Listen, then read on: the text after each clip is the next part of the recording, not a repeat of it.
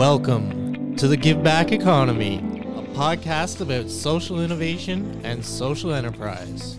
Now, with your host, Peter Miller.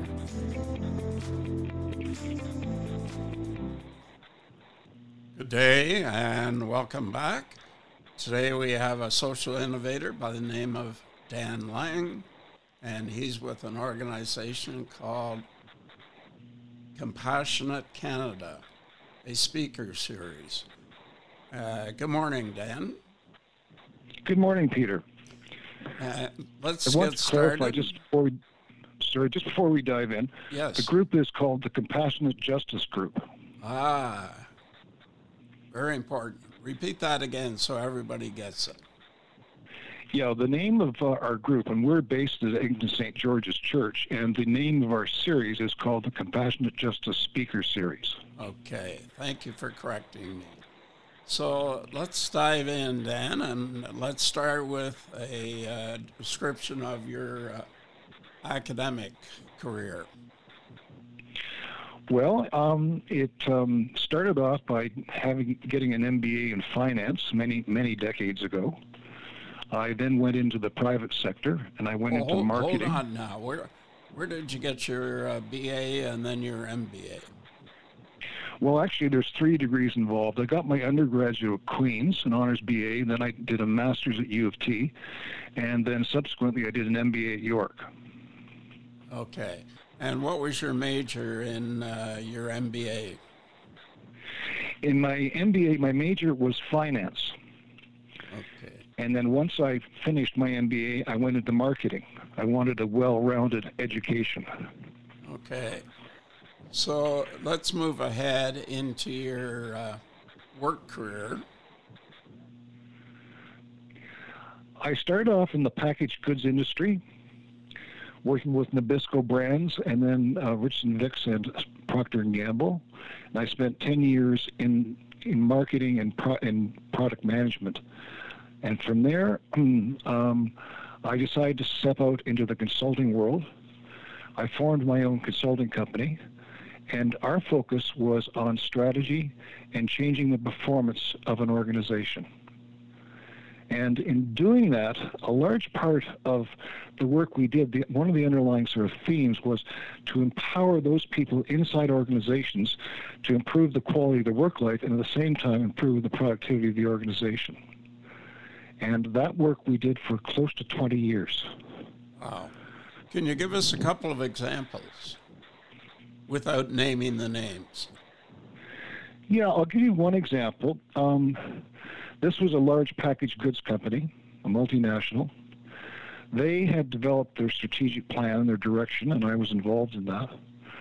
And they realized that they were not going to be able to realize the type of new product development given how the organization currently performed. And so what we did is we did a whole bunch of interventions with everybody in the organization at the national level, getting them to rethink how they actually worked in their jobs.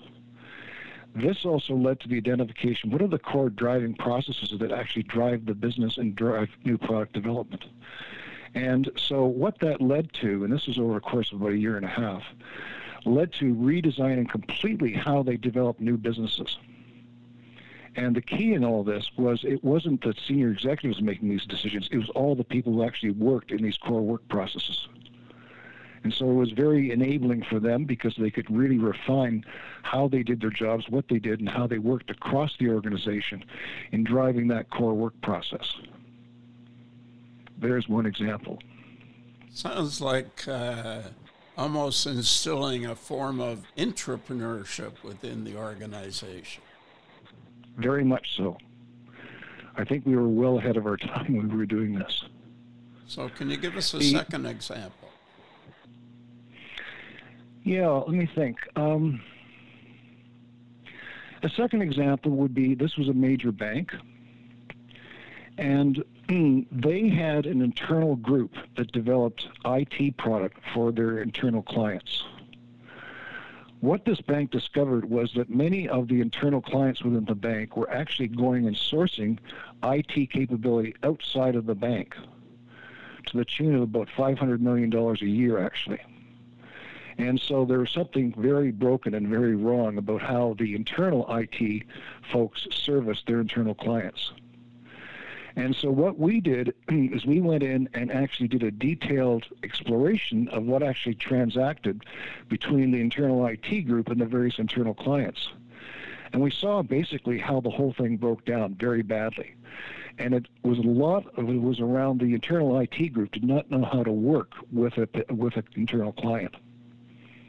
And so we completely changed how internal IT interacted with internal clients, and that led to a reduction of about 70 to 80% within a year of using outside resources, which saved the bank a huge amount of money.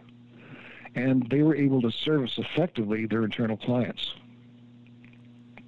So, consulting for 20 years, then what happened next? I decided to pursue something that was very meaningful to me. I partnered up with a man named Eli Bay. Eli Bay pioneered the whole field of stress management in Canada and was probably one of the first in North America. And in my due diligence, and I've known Eli for a long time, but my due diligence, his is the best program out there in relationship to teaching people how to self-regulate their internal states. And this, of course, plays into all areas of mental health. It also plays into a lot of areas of physical health, because the impact can be felt in both areas. So we created a company called Resilient Living. And what the focus of Resilient Living was to recreate Eli's training, which he delivered live, into various electronic forms.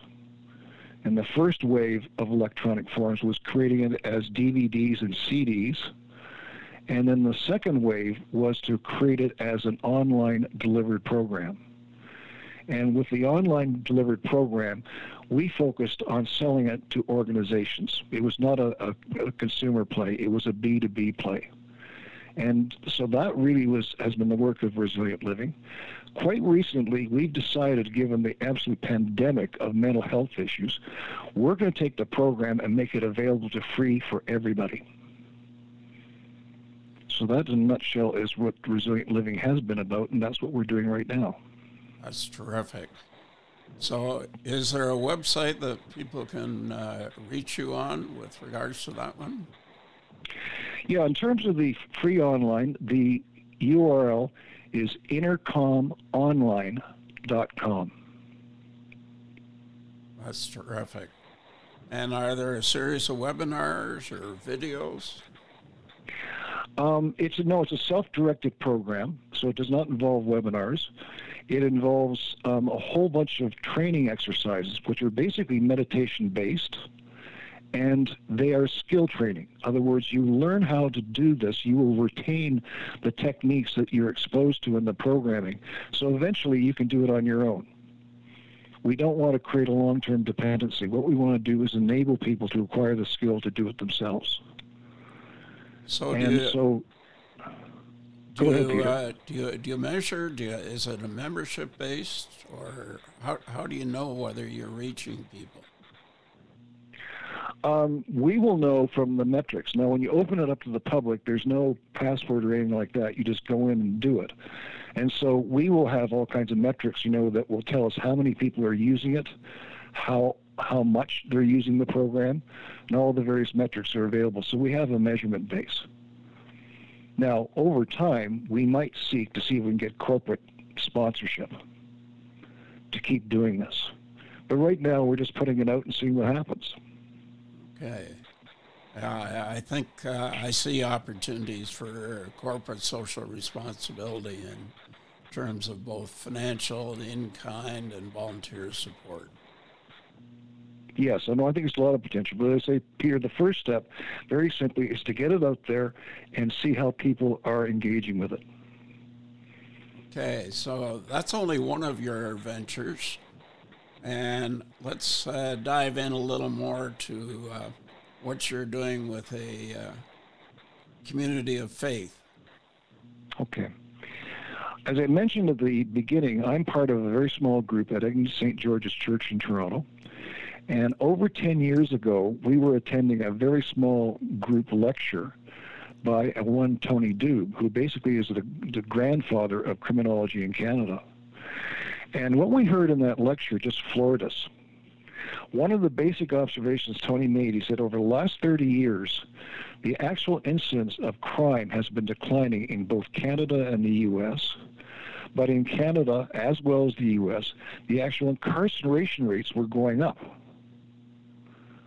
And then if you looked at the actual sort of composition of the increased incarceration, a disproportionate number of people who were being incarcerated were Indigenous. And secondarily, a disproportionate number of people who were black were being incarcerated. That really got us, engaged with that area. And so what we decided to do was to start a speaker series on our criminal justice system. And that's both sides. It's both the justice system itself and also the correction side. And another instigating factor for us to do this, too, was we were watching what the conservative government at the time was doing to our criminal justice system. They were essentially politicizing it and using it as a battering ram to feed their base. And, of course, the great phrase you heard from the Harper government for years was being tough on crime. And they were doing really, really nasty stuff, quite frankly, to those people who were being incarcerated. And it was, that's what got us going. And so we decided to start a speaker series and bring top-flight people in who worked in the field in various capacities and to provide to the general public, because all our events are free, education around our criminal justice system. And it started off small. I think our first session was about 50 or 60 people. But it grew and it grew. And the last 3 or 4 years, I would say we're attracting between 250 and 600 people per session. The key is to do this in a way that it's self-funding, so it's not a burden on the church. And so we have from the beginning relied upon donations at the door, and that's covered all our costs, in terms of marketing and also we provide a free lunch for people before the event itself. And so it's a completely self-funding. And from the church's point of view, the phrase these days is creating a community hub. Well, that's what we started doing 10 years ago. The value for the United Church, I think, is at both the local and the national level. At the local level, it provides a vehicle for a church to become meaningful to a community outside its own congregation. So an example, Peter, of that would be, I would say, I know this because I ask people when we run the events, 90% of the people who are coming are outside of our congregation and are outside of the United Church. So they're being exposed to what, a church can provide to the broader public in a very meaningful way. At the national level, from the church's point of view, it puts out it builds the awareness that churches do more than just have Sunday sermons and provide real support within the broader community. And in our case with Compassionate Justice Speaker Series, we've also had, everybody has contributed to this, by the way. It's all pro bono. All our speakers. And about 4 years ago, we picked up the support of the Globe and Mail. And so every event that we've run for the last 4 years, the Globe and Mail has provided huge advertising value to us. And it contributes significantly to bring people into the church. I would say, Peter, over the last 3.5, 4 years, the Globe and Mail has given us at no cost of over $500,000 in free advertising. Wow. And so it's been a major contributor. But everybody who's, involved with this now appreciates the value of what we're doing. So these speeches are all on, where can they be located? They are recorded, I assume. Yes, they're audio recorded. We haven't gone to video yet. They're audio recorded. If you just simply search Eglinton St. George's Church, Toronto, and you'll see a tab there that says Education, and the second sub-tab down is Compassionate Justice, and you'll see a good cross-section of our speakers, all the recordings of them, so they're all there.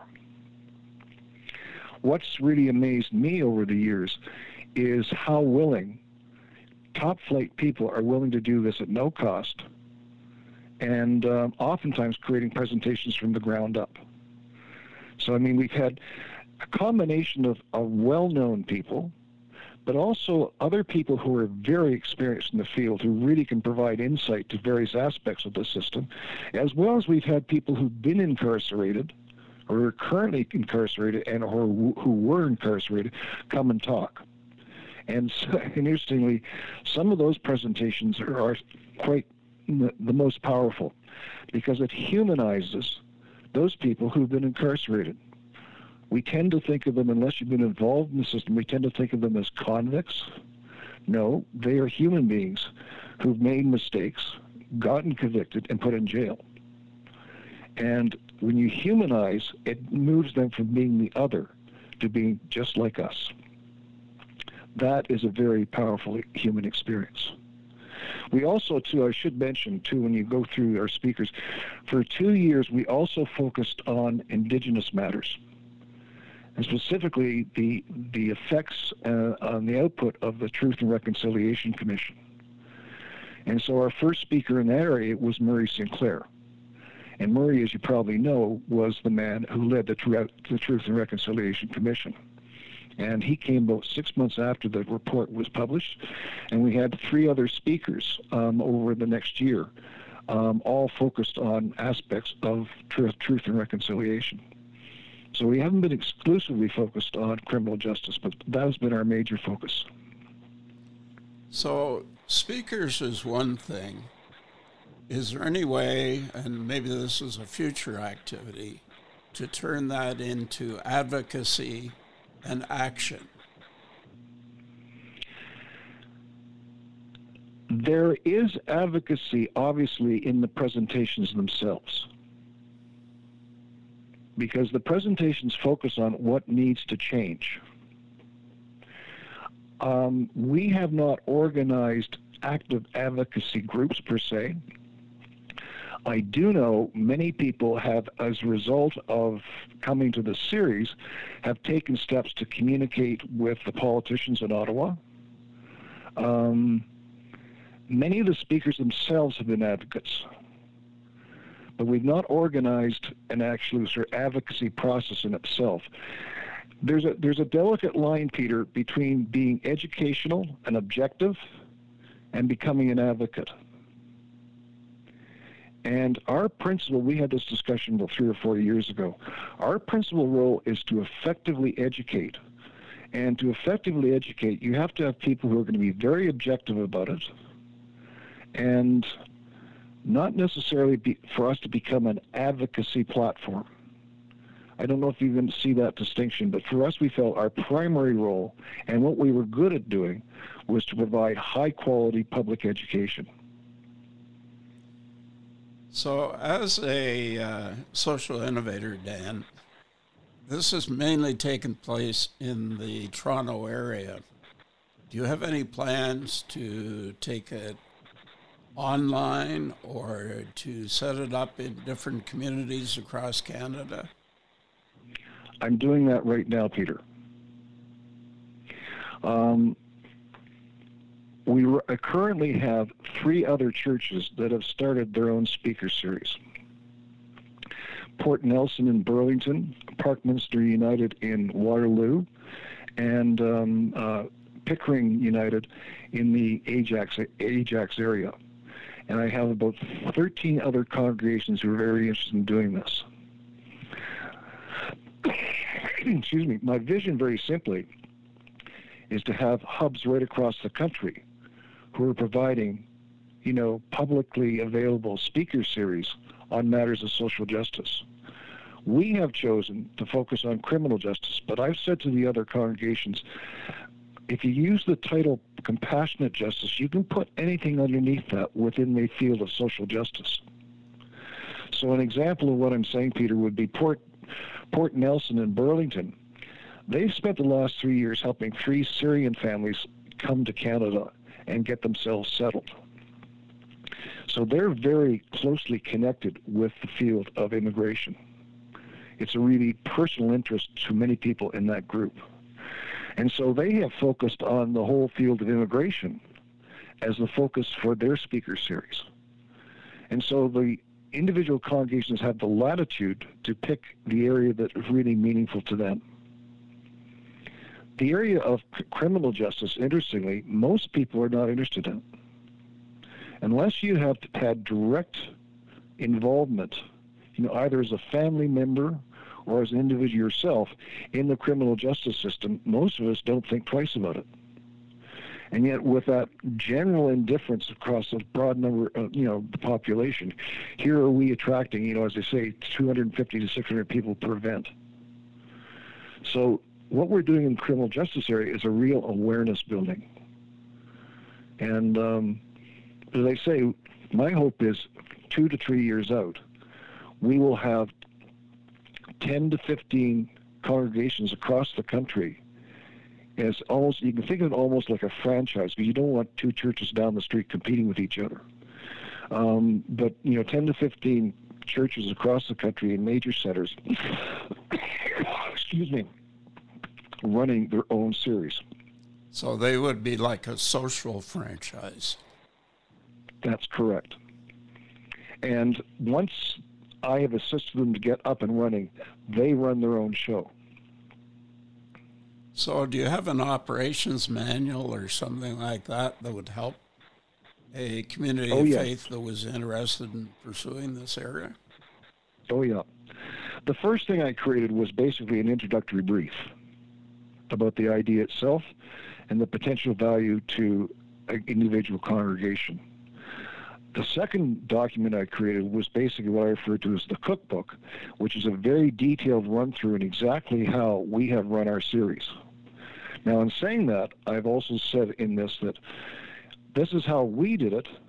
You don't have to do it exactly the same way, but this will give you a starting point of all the details and mechanics you have to think about and the resources you need to actually create your own series. And I've been told by the congregations who actually started up and doing it, they said this was absolutely invaluable because they had the complete how-to guidance system.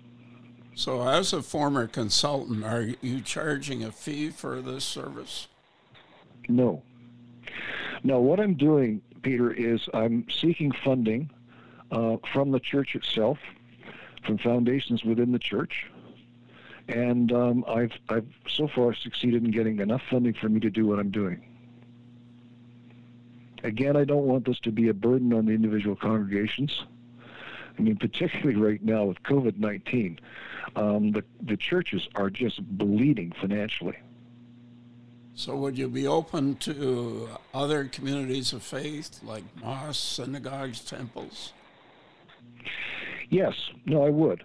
But my principal focus right now, because this is a one-man effort, is other United Churches across the country.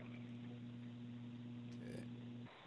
So there is a need, it sounds like, to build a team of volunteers who could support what you're doing, with you providing the overview and the monitoring. That's a possibility down the road, Peter. Definitely. Right now, I'm just doing, quote, the startup, and we'll see how it goes in terms of engagement with the other congregations. And once I get a better sense of that, then I'll look at the possibility of getting other volunteers involved. Because I think you do have a form of a social enterprise that you don't realize what you're doing, because you are a social innovator and you are giving back to community in a very big way. Appreciate that, Peter. As I said, I think I want to sort of take this first wave myself and see the results. And the second piece is, in terms of other people driving this forward, it's important that they have some firsthand experience with this, because there's a lot of nuance in how you manage this and how you market it and all the various other aspects of communication.